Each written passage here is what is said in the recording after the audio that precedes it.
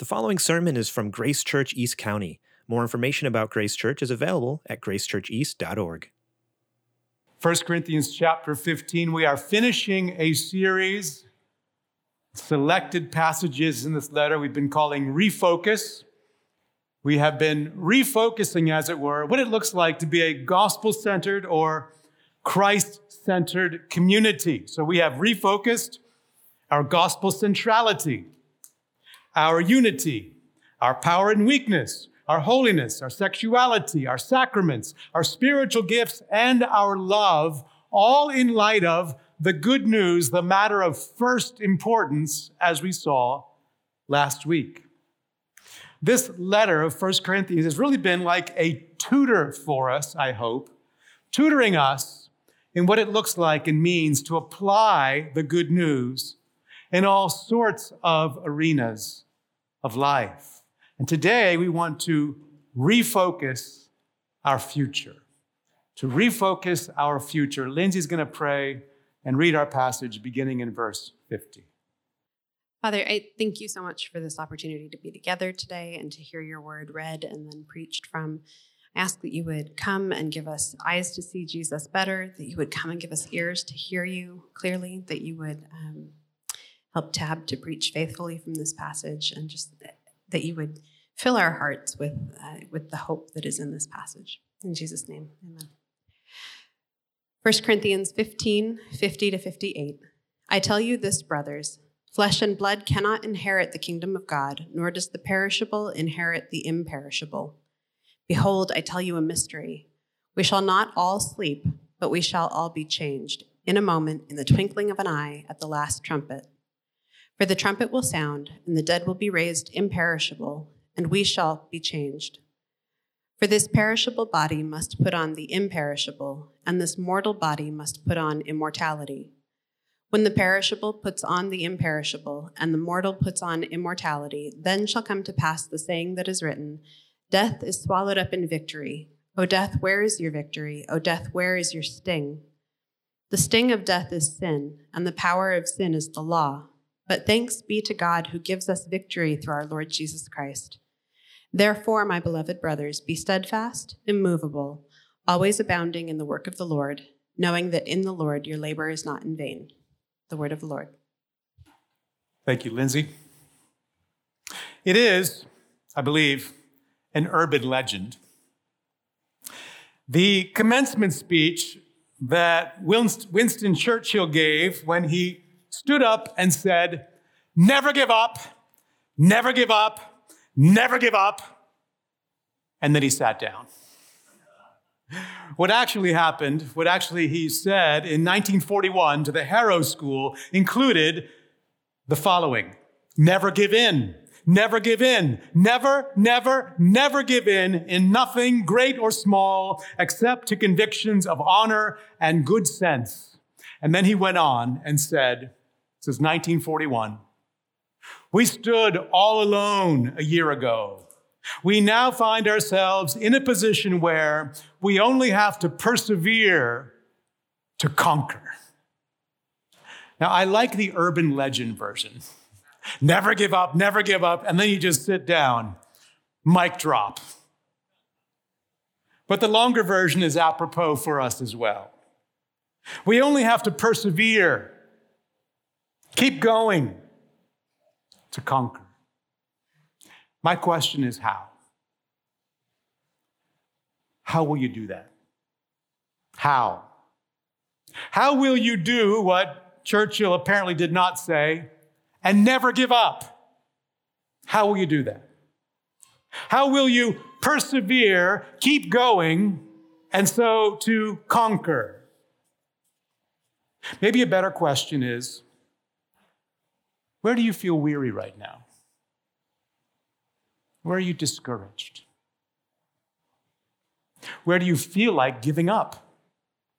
Maybe discouraged as a single adult, or in your marriage, or your parenting, or as a kid, child, teenager here. Maybe you're weary in the workplace, whether you work in the home or outside the home, or as a student. Maybe you're weary in enduring a trial or battling a temptation. Or maybe Maybe you feel a little discouraged about your participation in the local church. How will you never give up for that area? How will you persevere and so conquer for that arena in your life? Well, this passage shows us. Here we find a future reality meant to transform how we think and live right now. I would sum it up like this. Our future resurrected glory is to be our present motivating power. I like that so much, I'm going to say it again. Our future resurrected glory in Christ is to be our present motivating power. I want to take that statement and break it into two halves and see both halves of that sentence in this passage. So the first half, first, our future resurrected glory. First, our future resurrected glory. This chapter, this entire massive chapter, is really all about the danger of wrong assumptions about the future. For instance, in the 1940s, the president of IBM predicted, I think there's a world market for maybe 5 computers. Wrong assumption. In the 1950s, the president of the 20th Century Studios told stockholders, quote, television won't be able to hold on to any marketed captures after the first 6 months. People will soon get tired of staring at a box every night. Wrong assumption about the future. This entire chapter is about not making a wrong assumption about your future. You see, the Corinthians were denying a future bodily resurrection of believers in Jesus. And so the Apostle Paul has been arguing, look, Christ has died for our sins, and Christ is raised bodily, physically. We have multiple eyewitnesses, as we saw last week. He is risen, and so believer in Jesus, he's saying, you too will be raised physically, bodily, from the grave. And now we pick up his conclusion. We pick up the crescendo of his argument in verse 50. Look at verse 50, please. He says, I tell you this, brothers, or better, brethren, brothers and sisters, I tell you this, flesh and blood cannot inherit the kingdom of God, nor does the perishable inherit the imperishable. Now, flesh and blood here mean this body, your body as you have it right now. This perishable body cannot inherit the kingdom of God, it says. In this present perishing body, we cannot enter the immediate splendor and unshielded majesty of God himself. That would be like trying to do a spacewalk in your t-shirt and shorts. It'd be like trying to swim to the bottom of the ocean in just your bathing suit. You won't last longer in either place, or not very long in either place. And so the apostle says in verse 51, behold, God has a solution. Behold, I tell you a mystery. Something has been revealed. I tell you a mystery. Something's been revealed. We shall not all sleep. A beautiful way of saying we shall not all die. We shall not all sleep, but here's his point. We shall all be changed in a moment, in the twinkling of an eye, as fast as you could blink your eye at the last trumpet when Christ returns.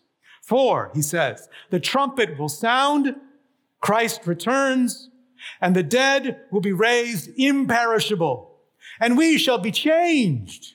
For this perishable body must put on the imperishable, and this mortal body must put on immortality. You catch his point? He's saying when Christ returns, the dead in Christ are raised and changed physically, transformed physically. And he's saying those who are alive when Christ returns, those living on the earth when Christ returns, they are changed too physically.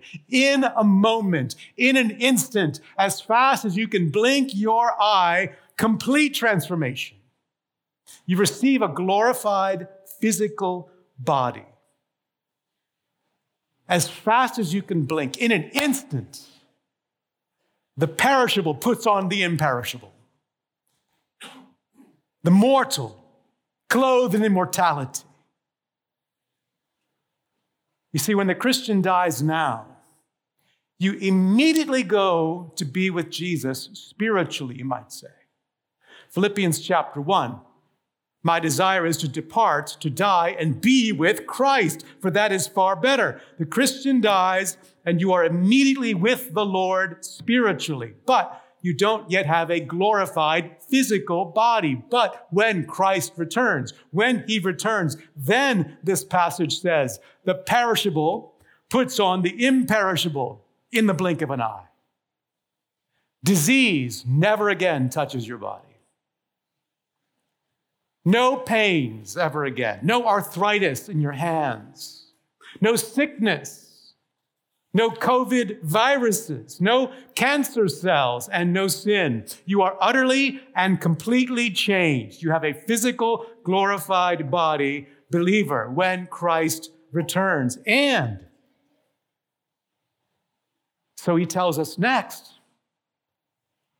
our relationship with physical death will thus be transformed. Verse 54. Verse 54.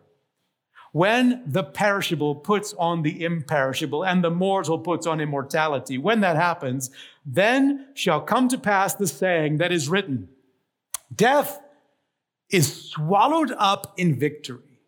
O death, where is your victory? O death, where is your sting? The sting of death is sin, and the power of sin is the law which reveals our sin. He takes here two Old Testament passages and adapts them for a divine taunt against death.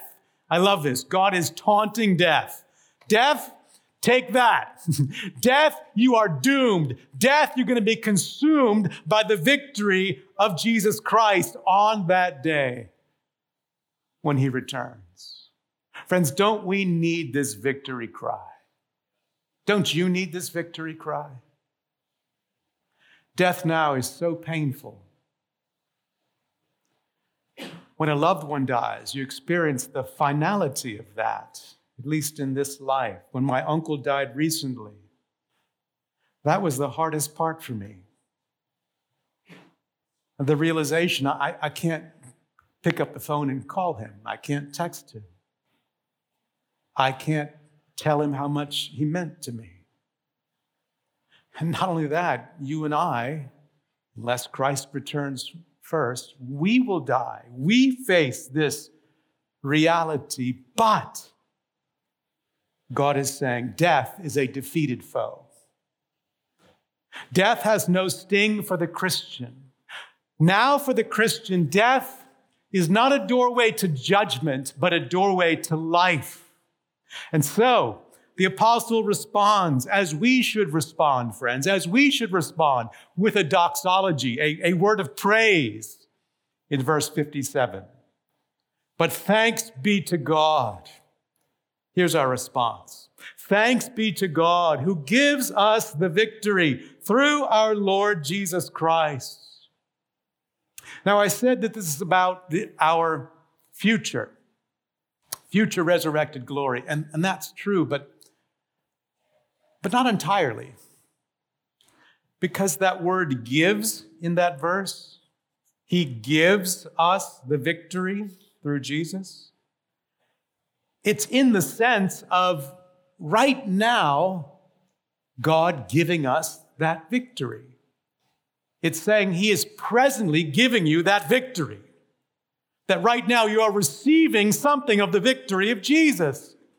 Now, we are new creations in Christ. If you're a Christian, if you've trusted Jesus savingly, you've been born again, you're a new creation. You've tasted the appetizer of the victory to come in fullness. So, fullness of victory is not yet our experience. There is real struggle now. There is real weakness now. At times, real failure now. That's the normal Christian life. It's a wrong assumption to expect only victory now, but it's also wrong to think there is no victory now at all.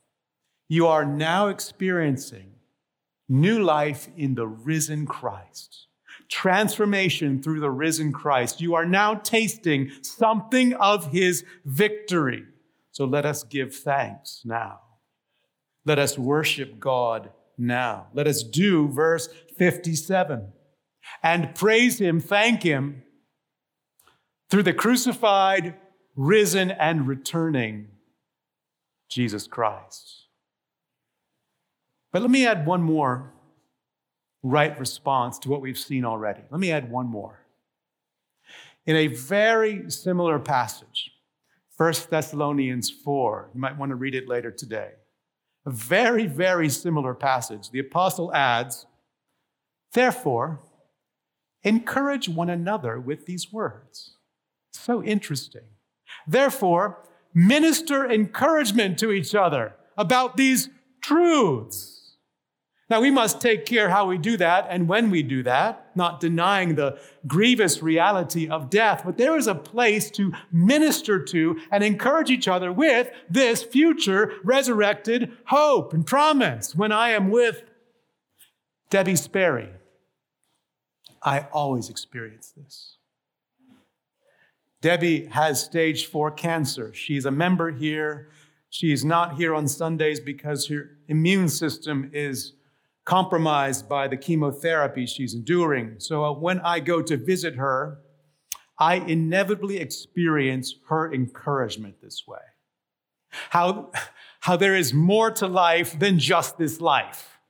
She never fails to remind me of heavenly future reality to come. I leave their home every time feeling lighter in my soul. My problems seem smaller because Debbie encourages me with these realities. Friends, minister to each other.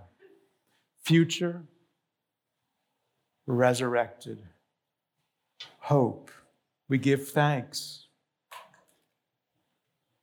We worship. We encourage each other. But what does all that have to do with never give up? Never give up. Never give up. I mean, certainly mutual encouragement helps. But what does all that have to do with persevere, keep going, and so conquer? Answer, it has everything to do with that. Recall our sentence. Our future resurrected glory is our present motivating power. Let's see the second half now. Our present motivating power. You see, God gives us the punchline here. God now strongly exhorts us here. In fact, God commands us in verse 58. Would you please look at verse 58 in your Bible, on your Bible app? Verse 58.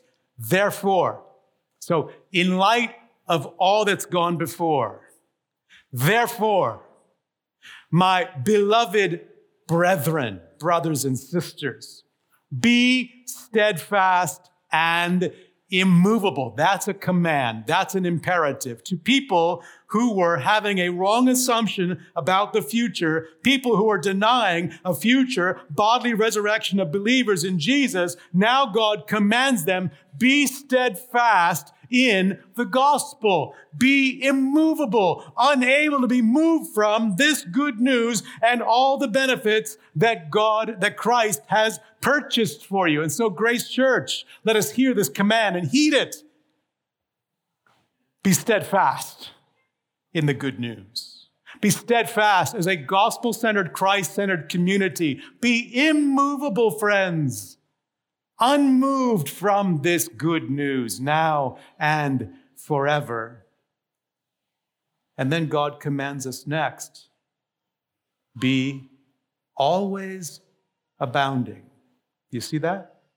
Always abounding in the work of the Lord. Now, what is that?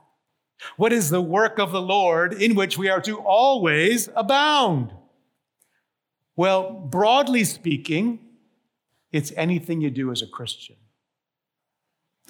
From resisting sin to enduring suffering, to your callings, your vocations in your Christian life as a single adult or a husband or a wife or a father or a mother or a child or a teenager following Jesus, to your vocation, your work outside the home or in the home or as a student. For all of those areas, you are to be always abounding in the work of the Lord. But more narrowly speaking, the work of the Lord involves all forms of gospel ministry.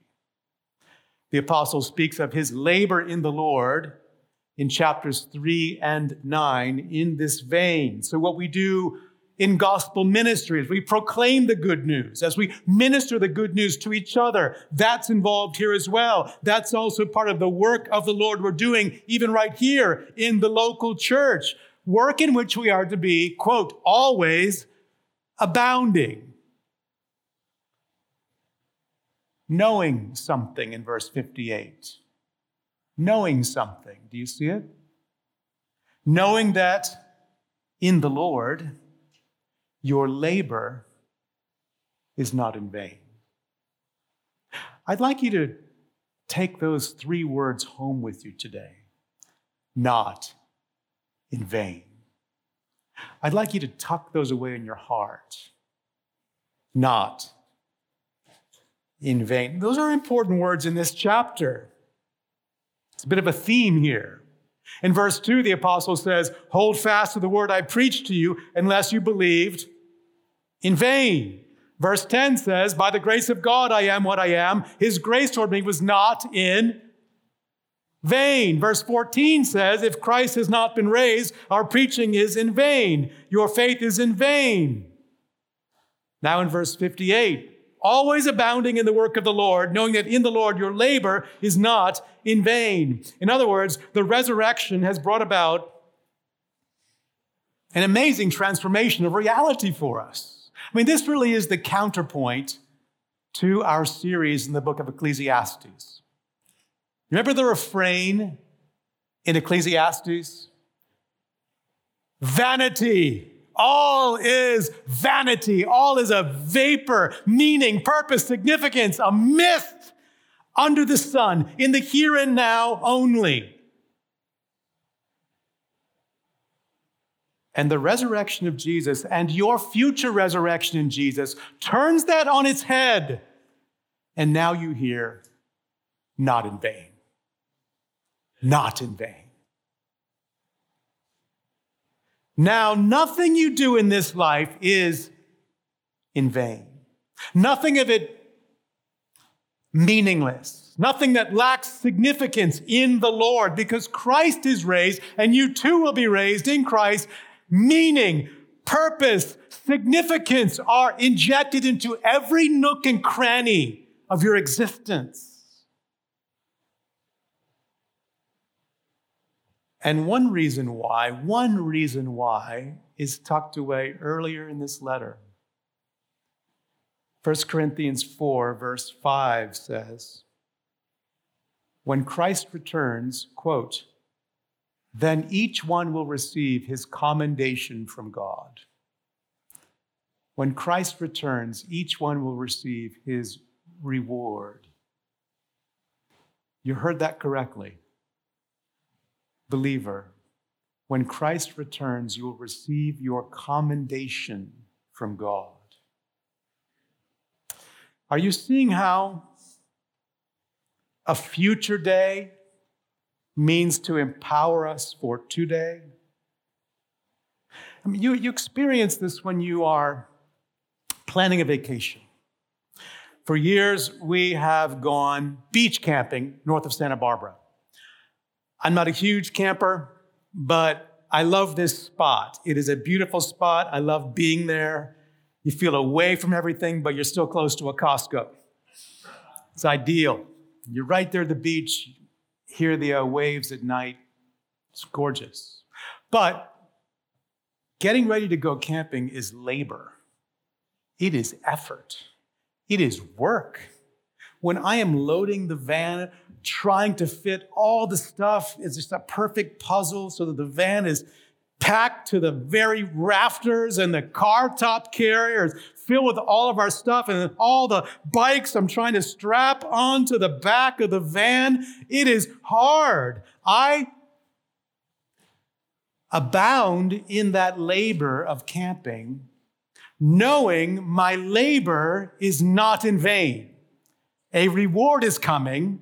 My feet will be in the sand in Santa Barbara. I abound in that labor because I know it's not going to be in vain. You experience this when you're anticipating a raise or a promotion or maybe anticipating retirement. Even if the job is a grind, you keep going. You abound in that labor, knowing it won't be in vain. A reward is coming. When you're in school, kids, you're always looking forward to the next step, right? When you're in elementary school, you look into middle school, high school, college, or entering the workforce. You're always looking forward to that next step as if that next step is the reward for you. And so you abound in your labor as a student. Why? Knowing it's not in vain. That reward is coming. Same if you're planning a wedding or expecting a baby or starting a new job or whatever the next big day is on your calendar, you abound in those labors. You do them. You keep going in them. You don't give up. You don't give up. You know it's not in vain. A reward is coming. God is saying that's how you live the Christian life. That's how you to live tomorrow. A future resurrected glory and all that entails as your present motivating power. So let's make some application. For the labor of enduring suffering, and that's labor. Labor in the Lord of enduring sickness with faith toward God, enduring disease, enduring family hardship, enduring the grief of a loved one. Your labor of endurance as a Christian will not be in vain. Don't give up. He will commend you. For the labor of battling temptation. That is labor in the Lord, battling temptation. Maybe an eating disorder. Maybe illicit sexual temptation. Temptations to the opposite sex, a kind of opposite sex attraction to someone who's not your spouse, or maybe a same-sex attraction, whatever it is, battling some illicit sexual temptation. That's labor. Maybe battling pornography, or maybe battling a pattern of sinful anger. For all those challenging areas and countless others, God's grace is available, and your labor there will not be in vain. Keep going. Don't give up. For our vocations, our callings as a Christian, maybe as a teenager, a young person, listen, your labor as you pursue ultimate pleasure in Jesus, not temporal pleasures of this world, that labor is what? Not in vain. Your labor as a single adult, pursuing countercultural holiness, living a distinctive life for Jesus is what? Thank you. Not in vain. In your marriage, your labor of working through conflicts, resolving your differences, and applying the grace and mercy of Jesus is what?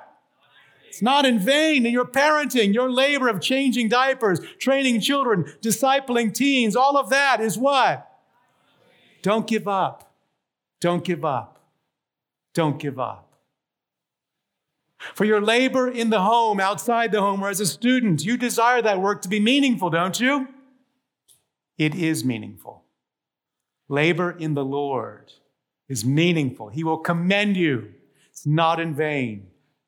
Don't give up. For your labor in gospel ministry, for our labor in gospel ministry, for our labor in Grace Church in gospel ministry, engaging with neighbors, co-workers, friends who don't yet know Christ, reaching out as an ambassador of Jesus to them, not in vain, regardless of the response. Your labor serving here on the setup team, on the sound team, in children's ministry, ministries where no one is applauding you. It's not in vain. Don't give up. Your labors to minister good news to those in your home group or your Bible study, going there to care for others more than asking, how are they caring for me? Going there to encourage others, going there to minister and care and serve, not in vain. Don't give up. Listen, I realize, and part of this series has been because we realize the past few years have been challenging for many churches. A global pandemic, deep political divisions in the culture. For us here, very high cost of living in San Diego. The temptation can be to think, I wonder if some of our gospel labors have been in vain. Are you thinking that? It's easy to think that way.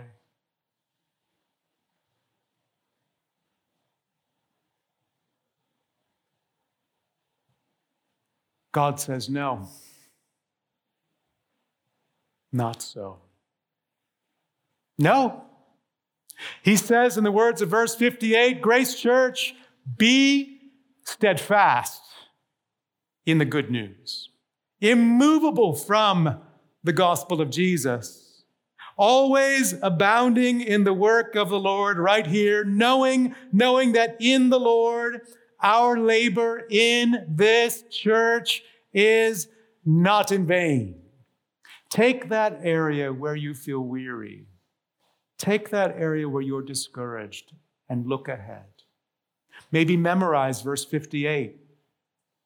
Meditate on it this week. Tattoo it on your soul. This is what will enable you to never give up. This is what will enable you to persevere and so conquer our future resurrected glory in Jesus as our present motivating power. Your labor in the Lord is not in vain. Let's pray.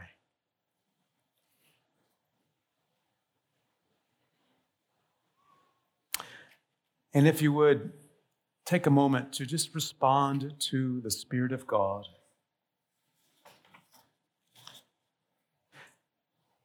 Could be that you turn to Christ if you've yet to do so. Trusting in his life, death, and resurrection that you too may have this sure hope for your life. Turn to him even now. Surrender to him that he might wash your sins away. Or it might be where you feel discouraged, where you feel weary, where you want to give up. Acknowledge that to the Lord and let him minister to you right now.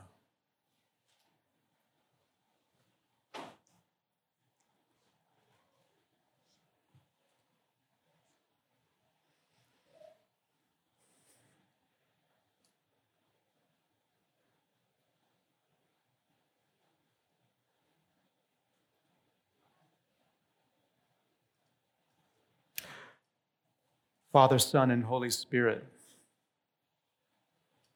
thank you we want to apply immediately verse 57. Thanks be to God, who is giving us the victory through our Lord Jesus Christ. We say thank you. We worship you. Help us to live in the good of this sure, certain, glorious future purchased by our Savior. We ask you and we thank you in Jesus' name. Amen. Thank you for listening to this sermon from Grace Church East County. Please find us online at gracechurcheast.org if you would like to find out more about us.